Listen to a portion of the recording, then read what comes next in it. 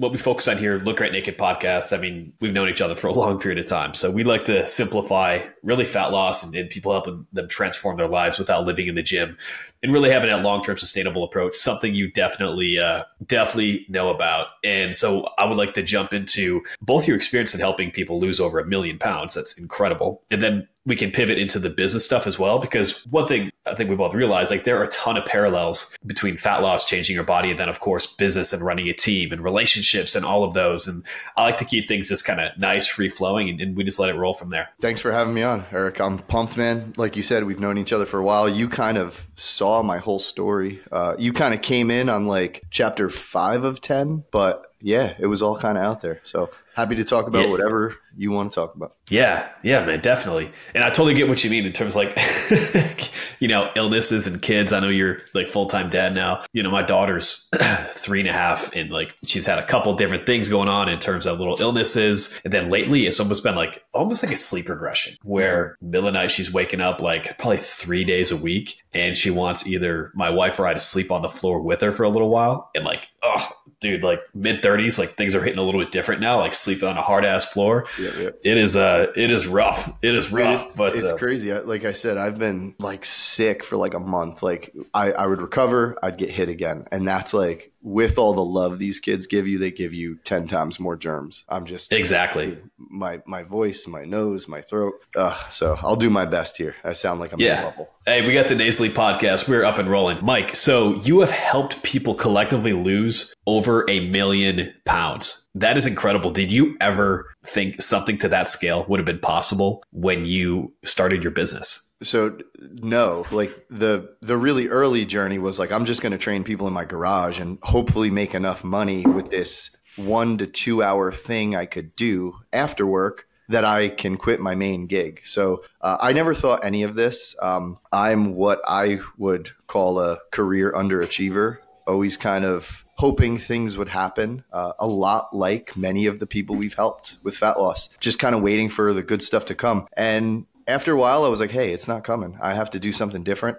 Pivoted from the garage gym to online nutrition, just started talking, posting, helping people, trying to solve every little issue that I saw that I didn't think other traditional diets were solving. And things just got crazy, man. Like we grew to one of America's fastest growing companies. We didn't really do marketing in a traditional sense. We had a great team of awesome RDs and coaches, and then ultimately sold the business in 2021. And yeah, so we've helped over 50,000 people lose more than 1 million pounds. And these numbers are just crazy to me because in my head, I'm just like this normal dude that had an idea and the stars aligned and I happened to be the right person at the right time. And there was a lot of hard work and a lot of luck and all that fun stuff that made that journey happen for myself, my team, and thousands of people. Like that's just, it's so crazy to me. And I'm like such a weirdo. And I step back all the time now. And I think about like in another alternate universe, there's a Mike out there that still has that job he doesn't like. And there are so many people that are not helped who may have been worse off because they chose a different approach than what we created and gave them. Like, it's just, that's what I do with my free time now is I think about weird stuff.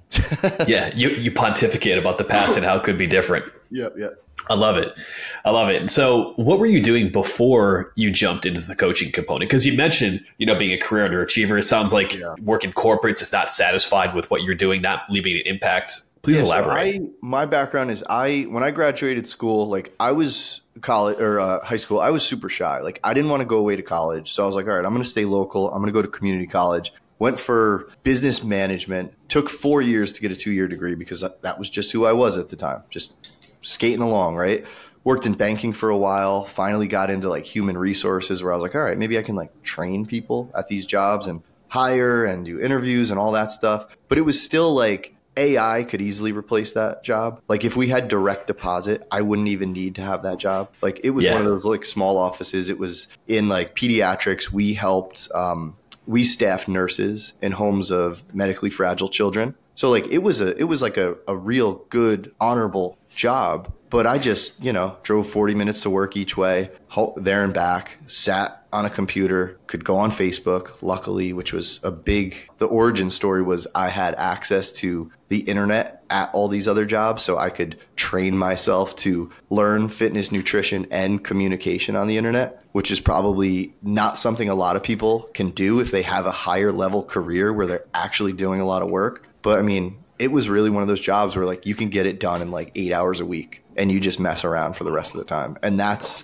very common. So like if that is one of the listeners, like take advantage of that. I was hiding in bathrooms and just going online and doing my thing. But that was it. I was there for 6 years and I was like, I got to get out of here, man. I really didn't think that it was possible to have a career that impacted people and paid you enough where you could be comfortable and enjoy yourself. That's incredible. And hearing, working a job where, maybe you have a little bit more flexibility to explore interests. You didn't spend that time getting into arguments on Twitter or bantering back and forth with things like that. Well, maybe a little bit, but on Facebook. But it was still all together with an idea of an impact that you wanted to leave directly through helping people transform their lives. And so like, why did fitness become that thing for you, especially with a background in HR, in finance? Like what led you to commit to the fitness side of things? Because you didn't go through and do your CSCS and, every single certification under the sun. Yeah, I figured, all right, I'm kind of into this stuff.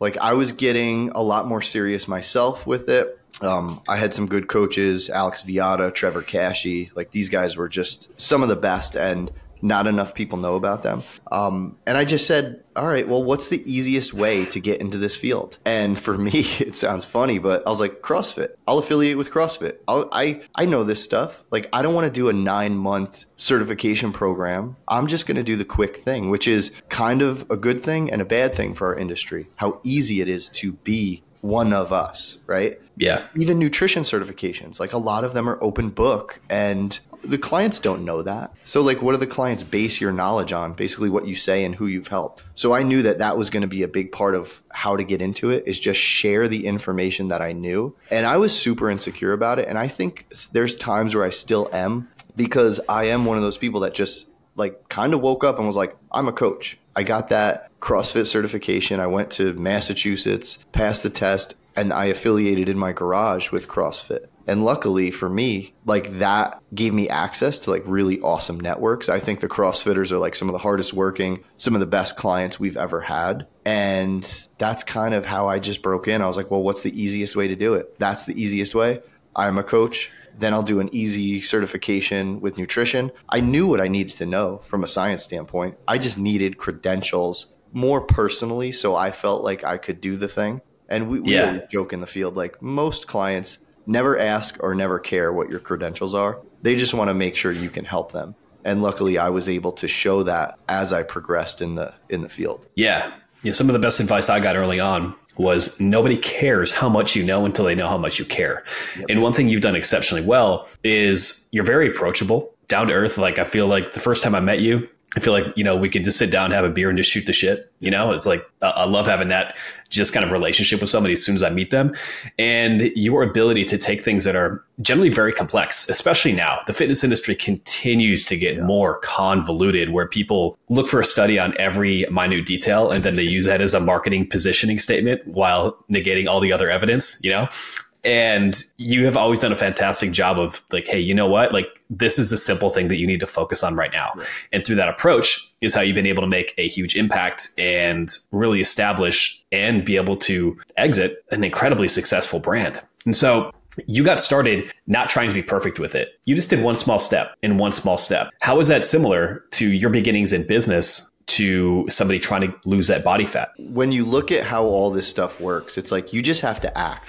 Like, I think a lot of our colleagues, they want to get everything perfect before they even begin. The perfect copy, the perfect website, the perfect body, the perfect headshot, the perfect Instagram, like everything. And then nothing actually happens. And that's a lot like some of our clients. They just kind of do all these random things, or they try to learn from all these random places. They follow like 500 different fitness people. They subscribe to 100 YouTube channels. They have DVDs from back in the day. They have Thigh Masters and Pelotons and ab rollers and all this stuff. And it's like, you're not even using this stuff. You're just feeling like you're doing it. Like you're psychologically doing the thing, but you're not physiologically doing the thing. So you just have to act. And that was like, for me, it was like, what is most people's biggest issue?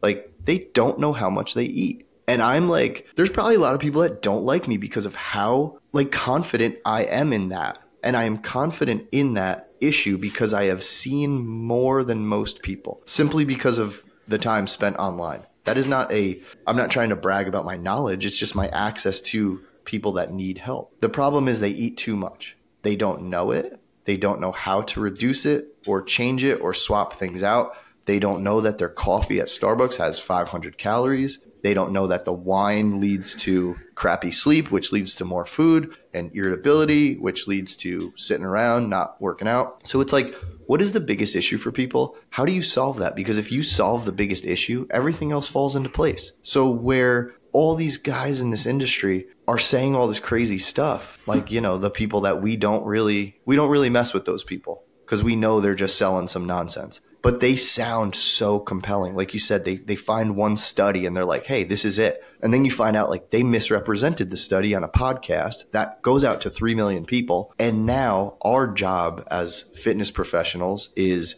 to dissect bad information. And I tell this to all our buddies, right? I'm like, you have to get good at knowing what your clients are being exposed to and how to knock that stuff down without making people feel like an idiot. Like you have to be like, all right, you watch that documentary on Netflix, I'm going to know about it. I had a good friend the other day. They hit me up. He's like, hey, I was on the treadmill doing a long walk and I watched Game Changers. What do you think? And I was like, dude, here's a bunch of information. Here's some links that other people put probably 100 hours into debunking it. You don't need that. And I'm like, dude, I can't be friends with you anymore. You've worked out with me. You know that I talk about this stuff.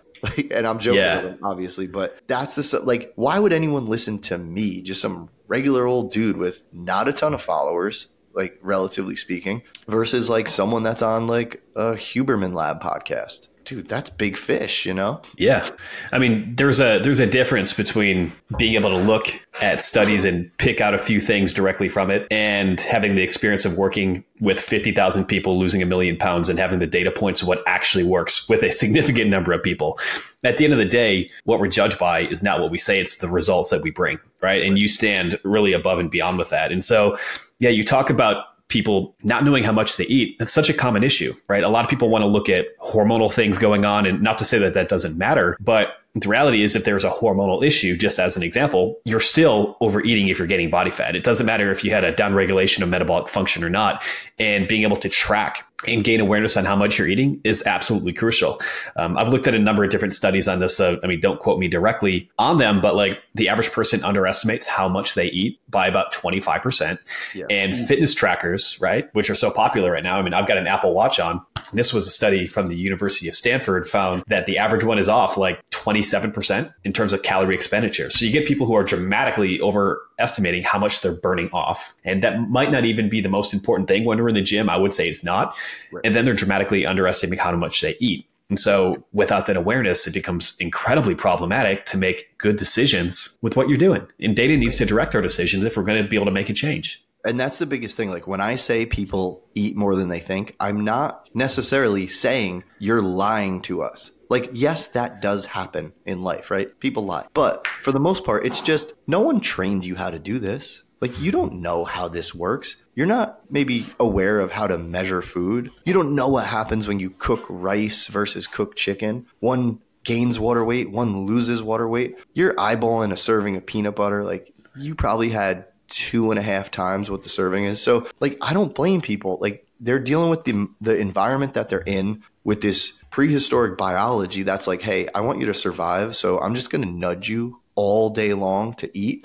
Like, what do you think is going to happen? And then we have this issue with the definition of enough, right? Like there's a lot of people that probably do need to eat 1,500 calories to maintain their weight, to lose weight, and maybe a little more to maintain. They will say, that's just not enough. And it's like, well, if you were living in the woods, you would be really happy that that's all you needed, because that means you don't have to catch as many fish, or squirrels as you think. But because you have modern grocery stores and Uber Eats, and if you hit a button, you're getting more than 1,400 calories in 45 minutes, that's why you don't think it's enough. It's a budgeting issue. Like that's, I think, a big, big problem now. Yeah, it's so convenient. And you mentioned the biological, mechanisms that make us more likely to overeat. I mean, it's just the reality of it.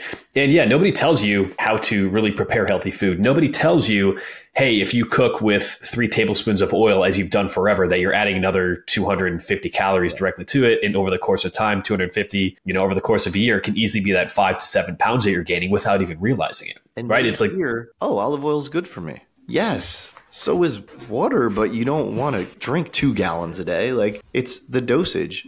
And that's why I'm so annoying about tracking, at least in the beginning, because I think, like I said, the biggest thing is people aren't aware. They label things as like healthy, non-healthy, good, bad. That's super controversial these days. But like that's what people need to know is like, don't classify things like that. Think about total calories and if it makes sense for you in that moment. Definitely. And, this kind of comes from more like the mindset, discipline, stuff that we see a lot of times where some people really struggle with structure. They're like, oh my God, if I have too much structure, it's going to limit me. I don't want to be in a box. But ultimately, it's not how it works. Having some structure or being able to track actually develops more freedom and flexibility to fit the things that you want while still getting the outcome that you want. And personally, I've tracked. I do not track at this point. It's not something I very much enjoy, but I will do it on occasion. But for most people, it's like if you do it for 30 days, literally, if you track your food for 30 days, you will learn more shit about nutrition, about serving sizes, how much to eat, where your struggle points are, than you will in any certification I've taken with nutrition, just by doing that one thing. That's, again, why I'm such a pain in the butt about it. Your problem is you don't have information. This will give you information. This will leapfrog you to the knowledge that you're hoping you gain from maybe 8 years of doing some other shit. It's just a fast forward button to what you need to get out of your own way. But I think, and this is something I probably didn't do great at earlier on, was I didn't prepare people for how long maybe they had to do it or how to transition well enough. And I think that's over time and with more experience, we got really good at. And I think that's just a tip for other coaches is paint the picture of what happens after the tracking or the deficit, how they maintain, what the new goals are, all that stuff. Because people hear oh, I need to eat 1,400 calories, 1,500 calories to lose weight. That doesn't necessarily mean the amount they're going to live on, but they need to know that because then it's an end in sight. If someone said, I want you to run on a treadmill, you're well, how long? A mile, 2 miles? Okay. Now I know where the end is. If we just say run, people are going to be holy crap, am I going to be on here for 5 hours? I need to know. So, the challenge is we don't know how long this stuff will take because there's detours and things. Yeah. But I think we can do a better job painting that picture. But, I think people are generally scared of the word deficit. They think deficit equals starvation when people like you and I are no, it's a few hundred less calories. It's maybe a couple spoons less of oil. Or instead of going out to eat tonight, you make dinner. You just created the deficit. Congratulations. That was easy. Yeah. Small hinges can swing big doors when it comes to nutrition. One thing that I found is now more than ever, because information is so accessible, which is a great thing. The way that so much content is put out there, everyone's becoming a better marketer in a sense that in terms of copywriting headlines, in terms of making things catchy. And it's not necessarily a bad thing, but if it's misapplied, it can be a bad thing. And so what I'm finding is people are more knowledgeable about nutrition, about health, about all these things, which is great. But what is often lacking is the depth of knowledge, or what I say, there is a wealth of knowledge, but a deficit of wisdom. And wisdom is knowing what tips to apply and when, right? And so it's can this diet work for you? It can. Can intermittent fasting work? For a short period, it can be a very good tool. Can ketogenic diets, can all these things, do they have a place? They can. It's not attractive marketing to be well, it depends. Yeah, this thing can work, but how long will it work? And there's a lot of individual nuance. And so people will listen to a podcast, they will see some catchy 15-second reel, and they'll be this is the thing I'm going to do. And then it stops working and they don't have the context to know what to apply from that time period going forward. And I think that's one of the toughest things, both from the coach's perspective of to an extent, you have to be able to make something attractive enough for people to try it when they've tried so many things that haven't worked, but then to build the trust in your ability to show them what is coming up next. And that's like the dilemma, both from the consumer perspective of like, how long does this work and is it relevant for me? And then from the coach's perspective of, how can I help somebody? How can I reach them knowing that there's so much saturation, but then show them the right way to have a practical, sustainable, long-term approach? That is hands down the hardest thing. And probably when I look back and think of like anything I'm proud of is like how we were able to make people do what we needed to do while sounding harder than other things. Because like if you say like, oh, just cut carbs or just eat this or only eat at these times, like that sounds so much easier than like, hey, I want to know how much you're eating, and that requires you to like weigh and measure food for a little while. Like people will run for the hills when they hear that. I think we did well with it and others do well with it because we show the value of what that provides. And I think if people are aware of the value they get from something, which is basically sales, right? They're going to do it. So like when we tell people like, hey, like I think your issue might be that you might not necessarily know how much you're eating. So tracking will solve that. So then you'll never have to wonder again.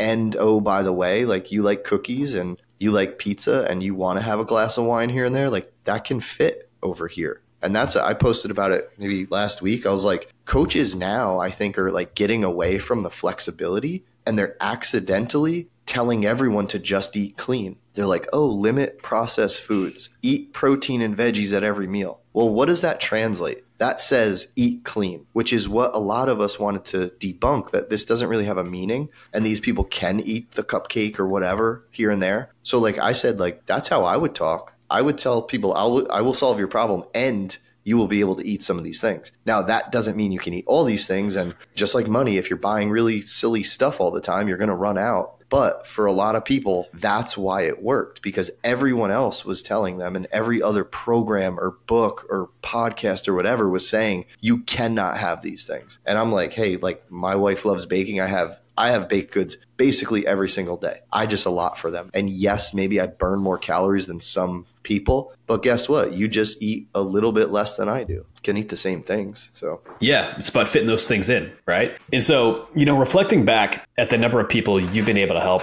like let's look at the origins in terms of somebody coming in. Let's say they're working with Mike now, knowing what you do. What does the first 30 days look like? Oh man, like if I were gonna, like what I used to do or what I would do today? Yeah, let's say knowing what you know now, how would you approach it? If you have people coming in directly to your coaching program, what advice would you give them to have them start losing that weight and get going in the right direction? Yeah, so I think it's not so much what advice I would give, it's what I would want to know about them. And I think that might require me to create a slightly different business model with less volume, much higher touch, and unfortunately for clients, more of a cost. Because what I would probably want to do, because I'm just super fascinated by like human behavior and lifestyle and everything that leads to how somebody eats and why they do what they do, I would want to talk to them for 30 minutes, an hour, and just know everything about their day to day. Let them know that I am not here to judge them. I am here to learn about their lifestyle so I can help them.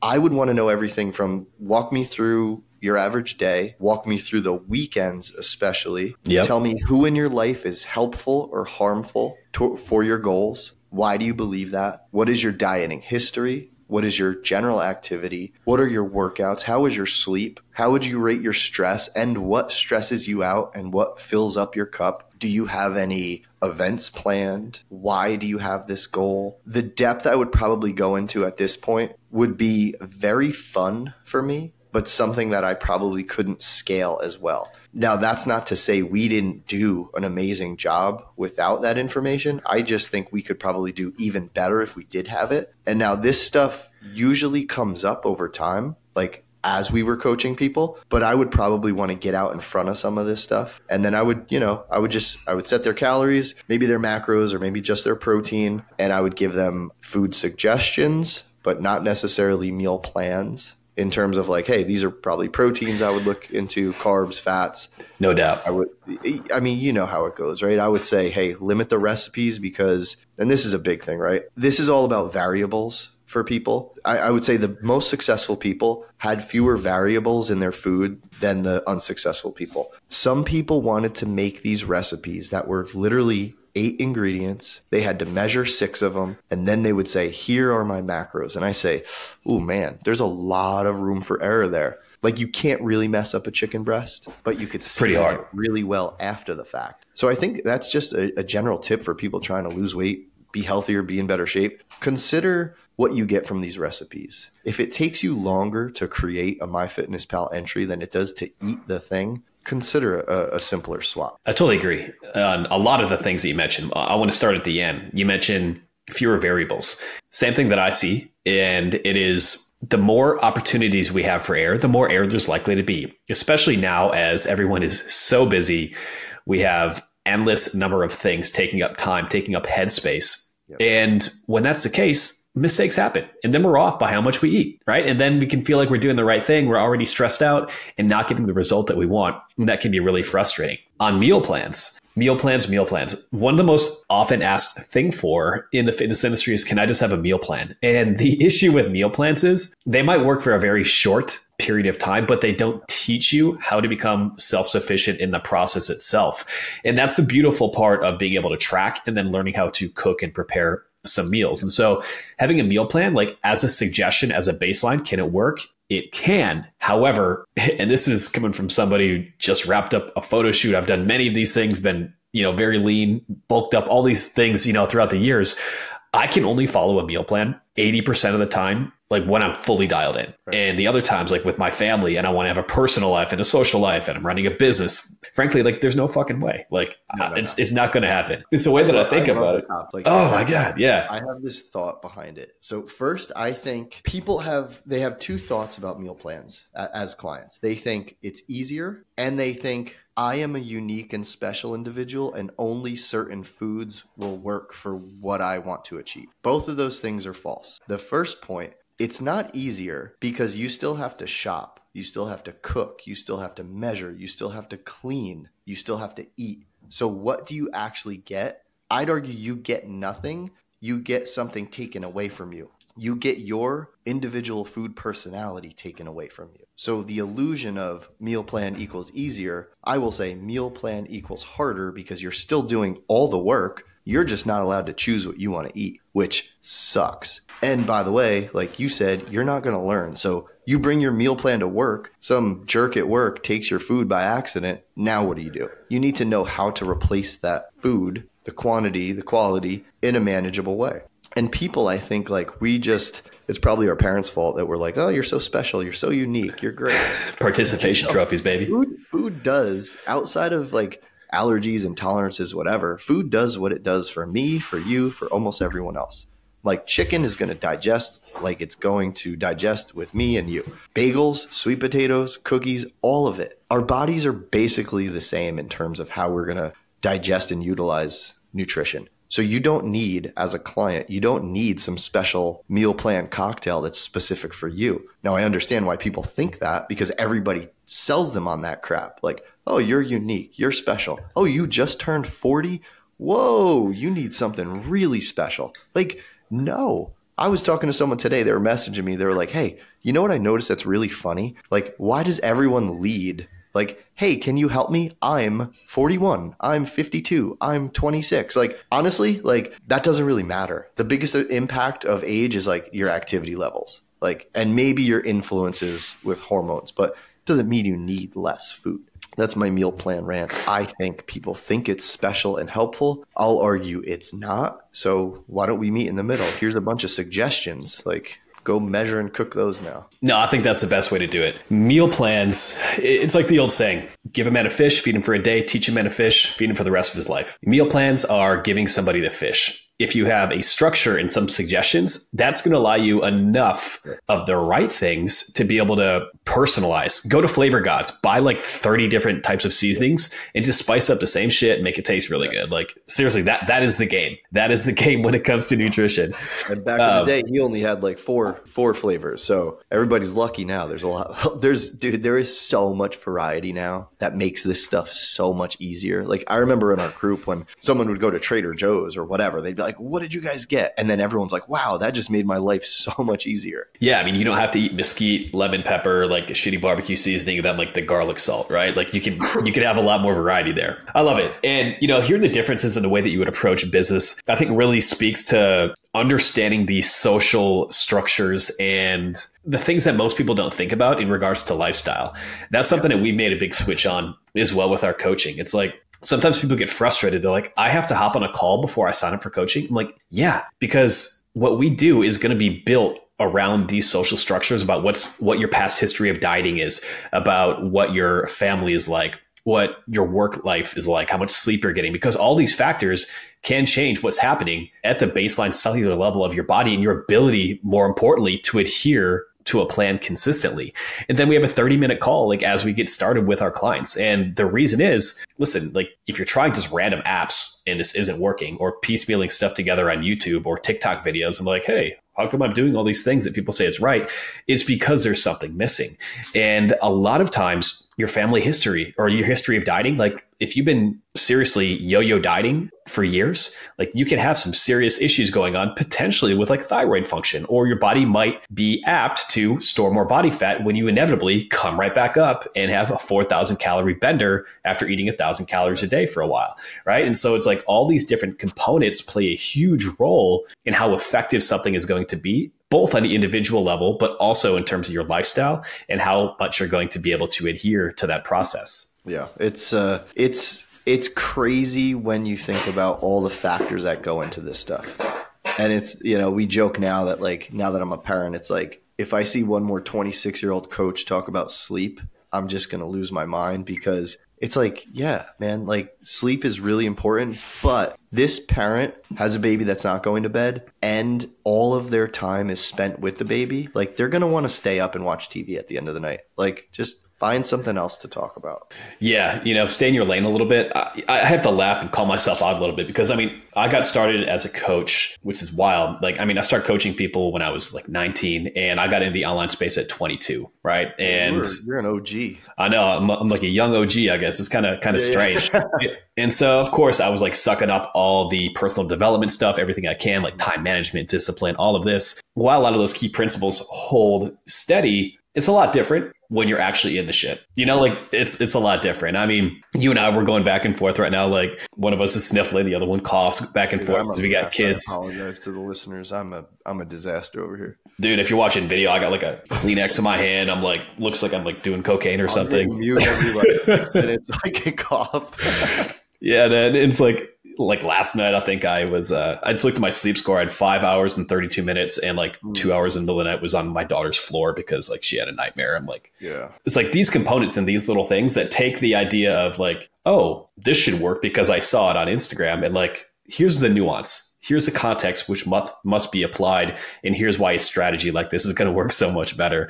Turn your TVs and your screens off 2 hours before bed. Okay, like I watch my kids on our monitor on these screens. Like, yeah, you're not getting away from this stuff. So yeah, it's about weaving it in strategically and at least being aware. I think awareness is the biggest thing, both in terms of lifestyle and nutrition, where a lot of people aren't fully aware of some habits and behaviors. And then from there, it's like, well, what can I adjust? How can I improve without being perfect on it, where I'm gradually making improvements across the board? Helping 50,000 people, 1 million pounds, building a team. Building a team is an incredibly difficult thing, right? Like it's one thing to be able to help. It's one thing to be able to help somebody at an individual level, but as a business started to grow, what was that like? How did it feel kind of probably letting go of different responsibilities and then training up a team and developing a system? Yeah, that was crazy because like when I quit my job, I was like, oh, I'm going to have all this free time. Like if I did 2 jobs, I could do like this in like half the time. And then I was like, oh crap, I'm dedicating even more time. And then it kept growing.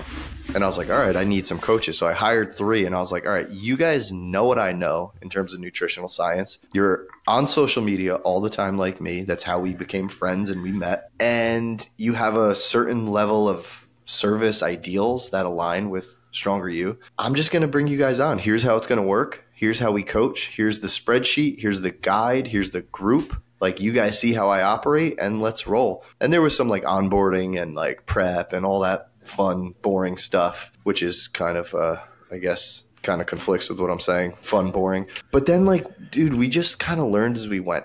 I think businesses want to perfect everything versus like just kind of do it and see what happens. And for me, the biggest thing was like, are customers happy and getting results? Like, if that is happening in business, or in our business, I should say, then everything else can take a back seat. You can just worry about it less. So like, I wasn't this like overly systemized guy. I had my systems and my ideals and my philosophies based on nutrition and service, but everything else could kind of fill in the gaps. So it was really just like how we're serving 200 people, we're going to serve 2,000, we're going to serve 20,000, 50,000, whatever. There was just, as we grew more layers, like admins, and like we brought PhDs on staff to like educate.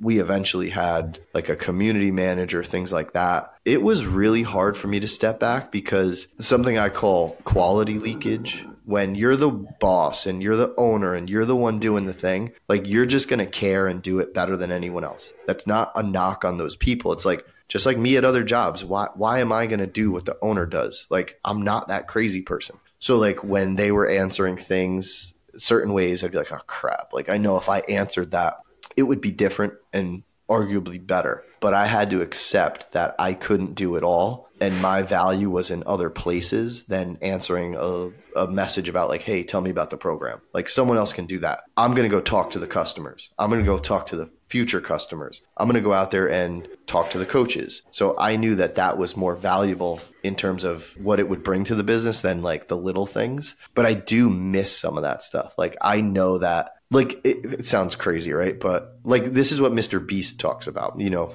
that guy, right? The most popular YouTuber of all time. He basically clones himself. He gets people that are like, they want to work with him. He's like, all right, come live with me and watch what I do. That's kind of what I would do in a way where I was just present everywhere online where our community was. So everyone was like, oh, that's how Mike responds. He's quick. He's, I don't know, funny at times. Like he puts personality into things. Okay, I can do that. And then people would just kind of do that stuff. And that's not to say there was like 100 mics. There was a few mic-like people there. But we had like such a nice balanced team. Like it really was like the cliche of like, this is the Avengers. Like I can do this, you can do that. But together we can protect the galaxy. That was just kind of it, man. It was like, it was so fun. But it really is like if someone's listening and they're like, I want to build a big team, like you don't set out to build a big team. You add the pieces as you need them and you accept that there are costs to a lot of this stuff. Like not necessarily just salaries, but like mo money, mo problems, right? Like that's a real thing. Like maybe the best and most fun at work was maybe when we were 35 people. Not 80 people, because then like I lose touch with certain individuals. People get resentful. Oh, we're too big. I don't want to grow. I'm like, well, my goal is to help a shit ton of people. So like, are you on the bus or are you not on the bus? And that was like personally, like for me, kind of hard to deal with because it's like, all right, when you're small, everybody's like best friends. And then you grow and it's like, all right, well, this is work. Like we can't talk as much as we used to, but I'm here. You see me all day. Like I am here. The amount of wisdom in there, I can see your nutritional foundation actually seeping into the fabric of the way you built a team. Yeah. Have ideas and a framework, and then within that framework, give people the opportunity to grow and to be individuals. And knowing many of the coaches who work for you, I know they have many unique personalities as well that I saw throughout that entire process, right? And being able to let those people like shine through and do things in their own unique way while sticking to the underlying components and the brand and the foundation is absolutely crucial to building that team. Much in the same way, understanding the framework that you need nutritionally to be able to lose that body fat, but then being able to have that unique individualization is what makes it work for you, right? And of course, more options, more people, more complexity. When in doubt, simplify. Keep things as simple as you can. Yeah, that was it. Like everyone here is on the same page in terms of nutritional science and service. Like, cool, be yourself. I'm not going to tell you how to answer a question about carbs. Like, you know that. Add your flair, add your fun, and let's do it. And that's like I think over the course of like hiring over 100 coaches, we only had to let go like 2. So like we had a really, really, really good way to like identify, hire, and onboard coaches. And it wasn't like people probably hear that and they're like, whoa, that was probably crazy and rigorous. It's like, no, like I just would spot these people and I'd be like, all right, like you seem to have the right personality for this thing. you come from a camp of knowing your stuff. Like with assessments we would give, I would ask people like, who do you learn from in the field? Right now, if I put that out there, I'd probably get some scary answers, right? There are some scary people in this field who are influencing people who we would probably look at as like evidence-based colleagues. Now, if I saw that come across our little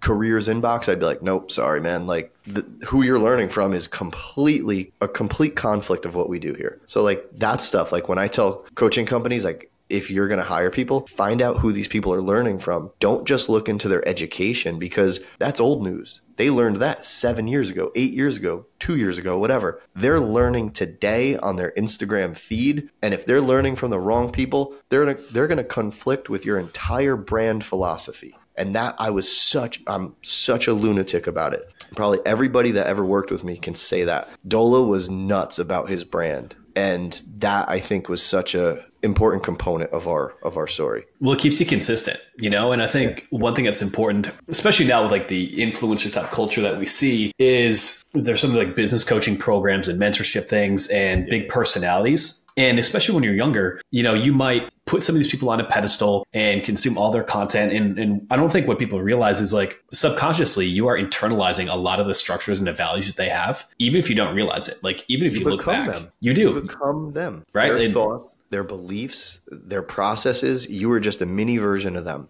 And that's like you're saying, you have to be very careful of that. Yeah, it's similar to parenting, right? Like kids are going to model what you do. They might not listen to what you say. And as somebody who's invested a lot in different mentorship, in terms of becoming a better coach, in terms of building my business, all of these things, now I can step back and look and be like, I picked up some really good things from this person, this person, this person. Like I can also see what values that maybe aren't necessarily in alignment with who I want to be or what I want to build later on, and I think that's an important thing to consider of when you're consuming content, when you're looking at different things. Is this the person that you trust, that you vibe with, that is actually in alignment with the person that you want to become? And what are some things that maybe aren't in alignment? And it's fine to not be obviously 100% with somebody on all those things, but it's something to be aware of. Oh yeah. There's a lot of good friends I have in the industry that I'm like, I don't agree with that. They're like, don't ever do a discount. I'm like, actually, there's some really good reasons why you could do it. Like customer service reasons. It's just, I don't know. People have their like hills that they die on, and you have to be careful of what those are, because it can be the exact reason your business doesn't succeed. Like response times. Like I was a friggin' weirdo about it. I'm like, yeah, text me whenever. It's like people hear that and they're like, oh my God. Like coaches ask me, they're like, what happens when someone texts you at midnight? I'm like, they don't. They just feel like they can, but I'm asleep. I won't answer. I'll answer in the morning and they'll be fine. But it's like you offer the access because people hear, oh, cool, he's with me. I'm always with him. Like, yeah, that's kind of the whole thing. Yeah, it's not necessarily that they're going to text you 24/7. It's that, does this person have my back? Do they have my support? Because that's what most people are lacking, especially with health, especially with wellness. And what a lot of coaches don't realize is the amount of friction that a lot of people face at home, where it's a woman is looking to get, back into shape after having a couple kids, and husband kind of let himself go. And as soon as she does, maybe husband Joe is insecure with that. It's guilt's so common. It's unbelievable. It pisses me off more than just about anything. So men, get your shit together for number one. And this is your problem. She wants to feel good. You're the jerk here, and you survive on more calories. Like you can go out and it won't impact you like it would someone smaller. Like I think, and this is going to sound maybe controversial and rub people the wrong way, but I think dieting and fitness, nutrition, whatever you want to call it, shows a lot of people they married the wrong person. I think so. I think, and this jumps somewhat into the financial aspects of it. So again, don't take this the wrong way, but at least the way my relationship, the way that this works, my wife and I, we're fine to spend our money individually how we want. We collaborate on big expenses. I'm not gonna be like, Lauren, guess what? Just bought a Porsche. That's not gonna be nice. Like that. Yeah. Right. Hey, I'll let you know. But when it comes to she's an endurance athlete, she has a coach. If she wants to spend money on these things, awesome. When we talk about things like this, it's not honey, can I do this? It's not asking permission. It's can I have your support on this thing that I want to do? And if you're not getting support, I think that's something that you really need to think about in terms of the way that things are functioning. right? I think it's like if a relationship is, again, factoring in everyone's unique financial situation, but like if you can't do things that you feel are necessary for your health, for your mindset, for your body, thinking you need permission from somebody else instead of just saying, I'm going to do this thing in my support because I know what's best for me, like there's probably an underlying thing that needs to be addressed there. So common. I think until you get a lot of experience in this field, like you're not going to see it. But there's a lot of factors like that. Like we used to have people that wanted to mail us money orders to like, because they didn't want their husband to find out. It's like, he's going to find out when you're like on your phone and like messaging us and measuring or whatever the heck you're doing over there. Like that sucks, man, to have that type of restraint. But like, what do you say? Like, yeah, here's my address, like mail it over. Yeah, I can empathize with it like 100%. I think it's just like one of those things where, you know, with health, with nutrition, with training, it's just being clear like, hey, I need to do this thing for me and I want your support with along the way, and understanding that there's going to be some friction. And I think from the spouse side, whether man, woman, doesn't really matter, is having the clarity to be like, or at least having the understanding that like when someone's going to make a change, they are not doing it because they're upset at you. Like they're not eating differently as a means to try to disconnect from you. They are doing it because they think it's in their best interest to feel better about themselves, to be healthier. And if you are actively working against that, judging someone saying, oh, I wish the old, you know, Mike would show up and come drink and party and do all these things, or like, how come you're not fun anymore? Like all you're doing is eroding that relationship. And it's not that that person isn't fun, doesn't, you know, enjoy those things or did not enjoy those memories. It's just right now in this phase, like they're working on improving themselves. And when you throw those jabs, that can be enough to not only throw them off track with something that's really important for them, but it is going to build resentment. And resentment in any friendship, relationship, partnership, whatever it is the makings of a death sentence. And I think you got to be really careful with that from the partner perspective when it comes to anything related, obviously to health, but anything across the board. Yeah, I think one of the most important things you could do is try to find like people that want to be on a similar journey with you. That's why I like group fitness. Like a lot of like, you could argue it's not the best thing if you want to get in the best shape, right? Like individualized programming is probably the best. But in terms of like community and friendship, like CrossFit and stuff like that is really cool for people. And then like get your husband or your wife or boyfriend, girlfriend, whatever on programs with you. Like we would see such great success when both partners were on the program. It was like the coolest thing. They were just happy doing it together. It was so cool. Yeah, we see the same thing, and we incentivize people for that as well. You know, we kind of sweeten the pot with everybody, because when you have that support, when you're in lockstep, like awesome, you can change together, and then you can change the direction of your family, which is really good. Like if you got kids and they see that stuff, it's going to be crucial. One of the questions we would always get is like, well, we're going to eat differently. I'm like, no, you eat the same. You just, maybe one person eats a little bit more. Like your chicken breast is a little bigger than her chicken breast, and it's cool. Like, makes it even easier than normal. You know, Dr. Spencer Nadolsky, I haven't seen these memes in a while, but would do that well. He'd do a picture of his meal and then his wife's meal right next. And exactly. He probably got someone probably yelled at him for identifying it or something. Who knows? Yeah. Probably going to get canceled, but everything can do that these days. But no, Mike, I say things about like weight loss and happiness and how I think it's, you know, the way to health, and, you know, someone's going to come in my inbox and yell at me. Dude, internet is wild. I was looking the other day and I had somebody that had like a post that went viral, and like one guy called me scrawny, and then like 2 comments below someone accused me of being on steroids. I'm like, man, I just can't win. You know? Right. That's why you can, like, dude, don't take anything serious, right? Like I had someone in a comment was like, says the guy with gray hair. I'm like, oh, like, okay, like what, dude, who cares? Like everyone is so weird, right? Or the reason people love you is the same reason other people hate you. And it's like, maybe just get to know me. And that's how I think of social sometimes. I'm like, oh, I'm going to post this and these people are going to think I'm such an idiot. It's like, yeah, but when I meet people, like you said, I think I'm relatable. Like I'm pretty chill. Like I'm just a happy-go-lucky dude, like happy to talk to anybody, help them out. So like, that's the vibe I want to put out. But sometimes on social, I'm like, all right, I'm just going to be a little more direct here. So if that affects the way someone views me, okay, like I don't care, because I do the same to other people, right? Like we see a post by some person we're like, what a jerk. But they're not really a jerk. They're just posting on social.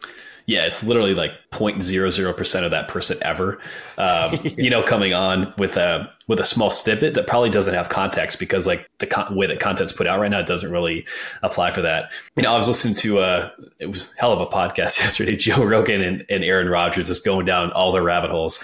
But one thing they mentioned, but as you can imagine, right? But one thing that they discussed was, when Aaron Rodgers was taking, all the heat with like the vaccine comments and all of this. Yep. And Joe replies, is like, who are these people who actually go on social media and just leave hateful comments all the time? Like, do you actually know any of these people who spend all day on social media just talking trash to complete strangers? Yeah. And I don't know anyone who actually does that. I try to operate from the sense of like, I'm not going to say anything online that I wouldn't say to you in person. And that includes if there's a fear of me being punched in the face by you, because you never know. You never know. And I think that's just the way you have to operate. It's just like, would I have this conversation with somebody in real life based on what's being said right here? Or would I keep my trap shut? I don't know. It's a good way to think about it. Mike, this has been an incredibly insightful conversation, both regarding helping over 50,000 people lose 1 million pounds, and then, of course, being able to sell Stronger You. Thank you so much for joining us. Where can we find out more about you? Thank you, Eric. At Mike Doehla. I do have a website, MikeDoehla.com, that I have uploaded 0 things to. So maybe this is incentive to start writing a little longer posts and putting them up there. Because I love, like, me, man. My goal now is like, be good dad, be good husband, help my industry that was good to me, and help the people that the industry is trying to help. That's the message I want to put out there. Awesome. Much appreciated. And until next time, look great naked without living in the gym. Hey, it's Eric here again. Now, there are 3 ways that I can help you look great naked. Number 1, if you want to grab a free copy of the Look Great Naked protocol to help you lose body fat without counting calories, then go to bachperformance.com/free training. Number 2, if you're a busy guy looking to build muscle, then I recommend checking out our Minimalist Muscle Blitz, which has helped over 1,000 men build muscle without living in the gym. Just go to minimalistmuscleblitz.com. The link will also be available in the show notes. Or number 3, and last, if you want to work with me directly and get the best results possible, apply at bachperformance.com/coaching to look great naked without living in the gym. Until next time, my friend,